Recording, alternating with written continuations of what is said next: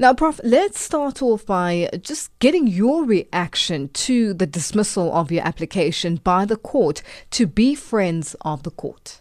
First of all, our application was not dismissed. We applied on time, and our application was filed with the register of the court.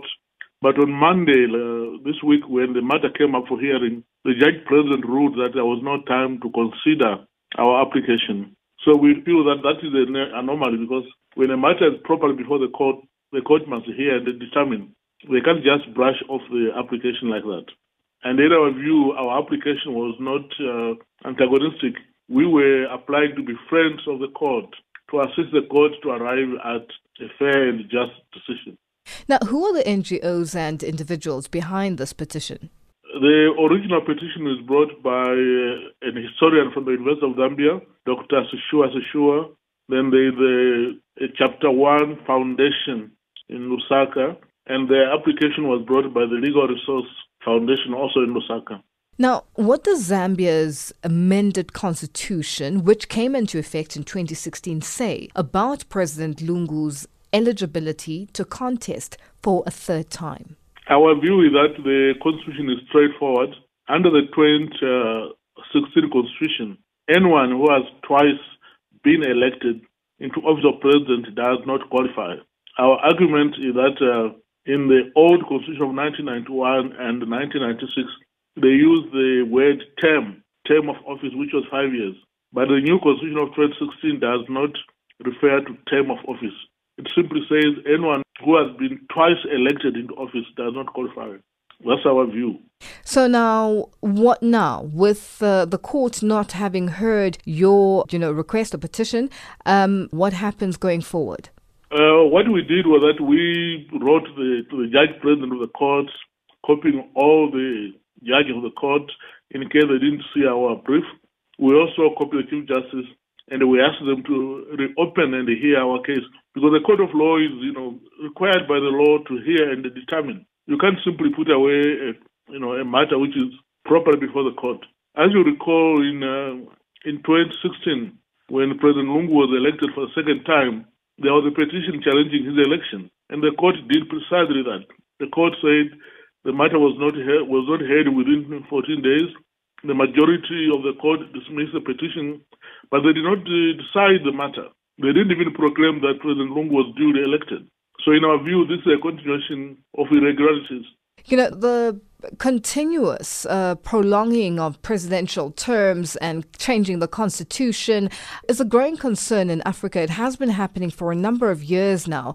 Should President Lungu continue to run for a third term, and what are the implications going forward?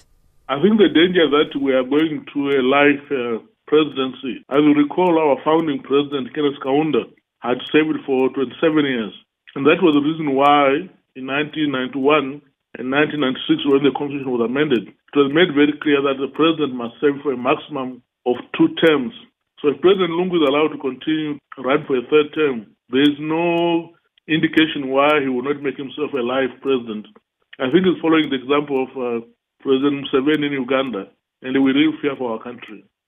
Now, just going back to 2018, where Zambia's constitutional court ruled that President Lungu can stand for a third term now in 2021, why only challenge this decision now, or has this matter been ongoing? There have been ongoing debates. Our view is that the question of eligibility has never been decided. There have been 2 cases which came before the court, which the court is now using as a precedent. The case of Pule and the case of Kapalakasa. None of those cases did the court specifically say that Lungu was eligible. They answered peripheral questions, and also in the first case of Pule, that case in our view was wrongly decided, because the Constitutional Court itself decided on their own to change the question before the court, and that question was not whether Lungu was eligible. It was whether the term that he had served in 2015 amounted to a term of office. And our view is that that case does not apply here. It was wrongly decided. Now, do you believe that the Constitutional Court is compromised? I think belief is too strong. I say perception. If you ask anyone in Lusaka or in Zambia, generally they will tell you that the perception that the court has been compromised.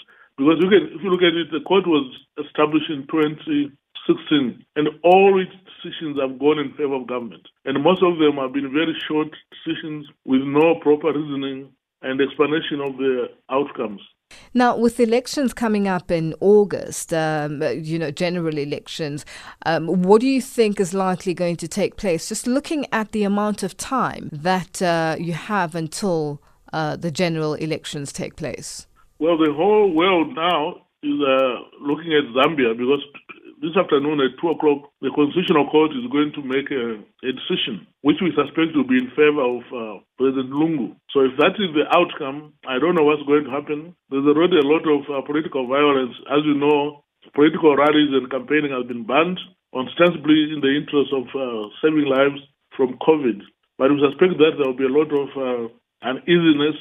We suspect that there will be a lot of political instability and violence. And we appeal to the international community not to leave us alone. Now, Prof, what do you want to see happen with the expected ruling later today? My suspicion is that when the Constitutional Court rules in favor of the president, there will be a lot of jubilation on the side of the ruling party, and they will go ahead with their violent political campaign. But our hope is that at the end of the day, if the people of Zambia are allowed to vote in a free and fair elections, they might decide to answer the question for us politically through the ballot box.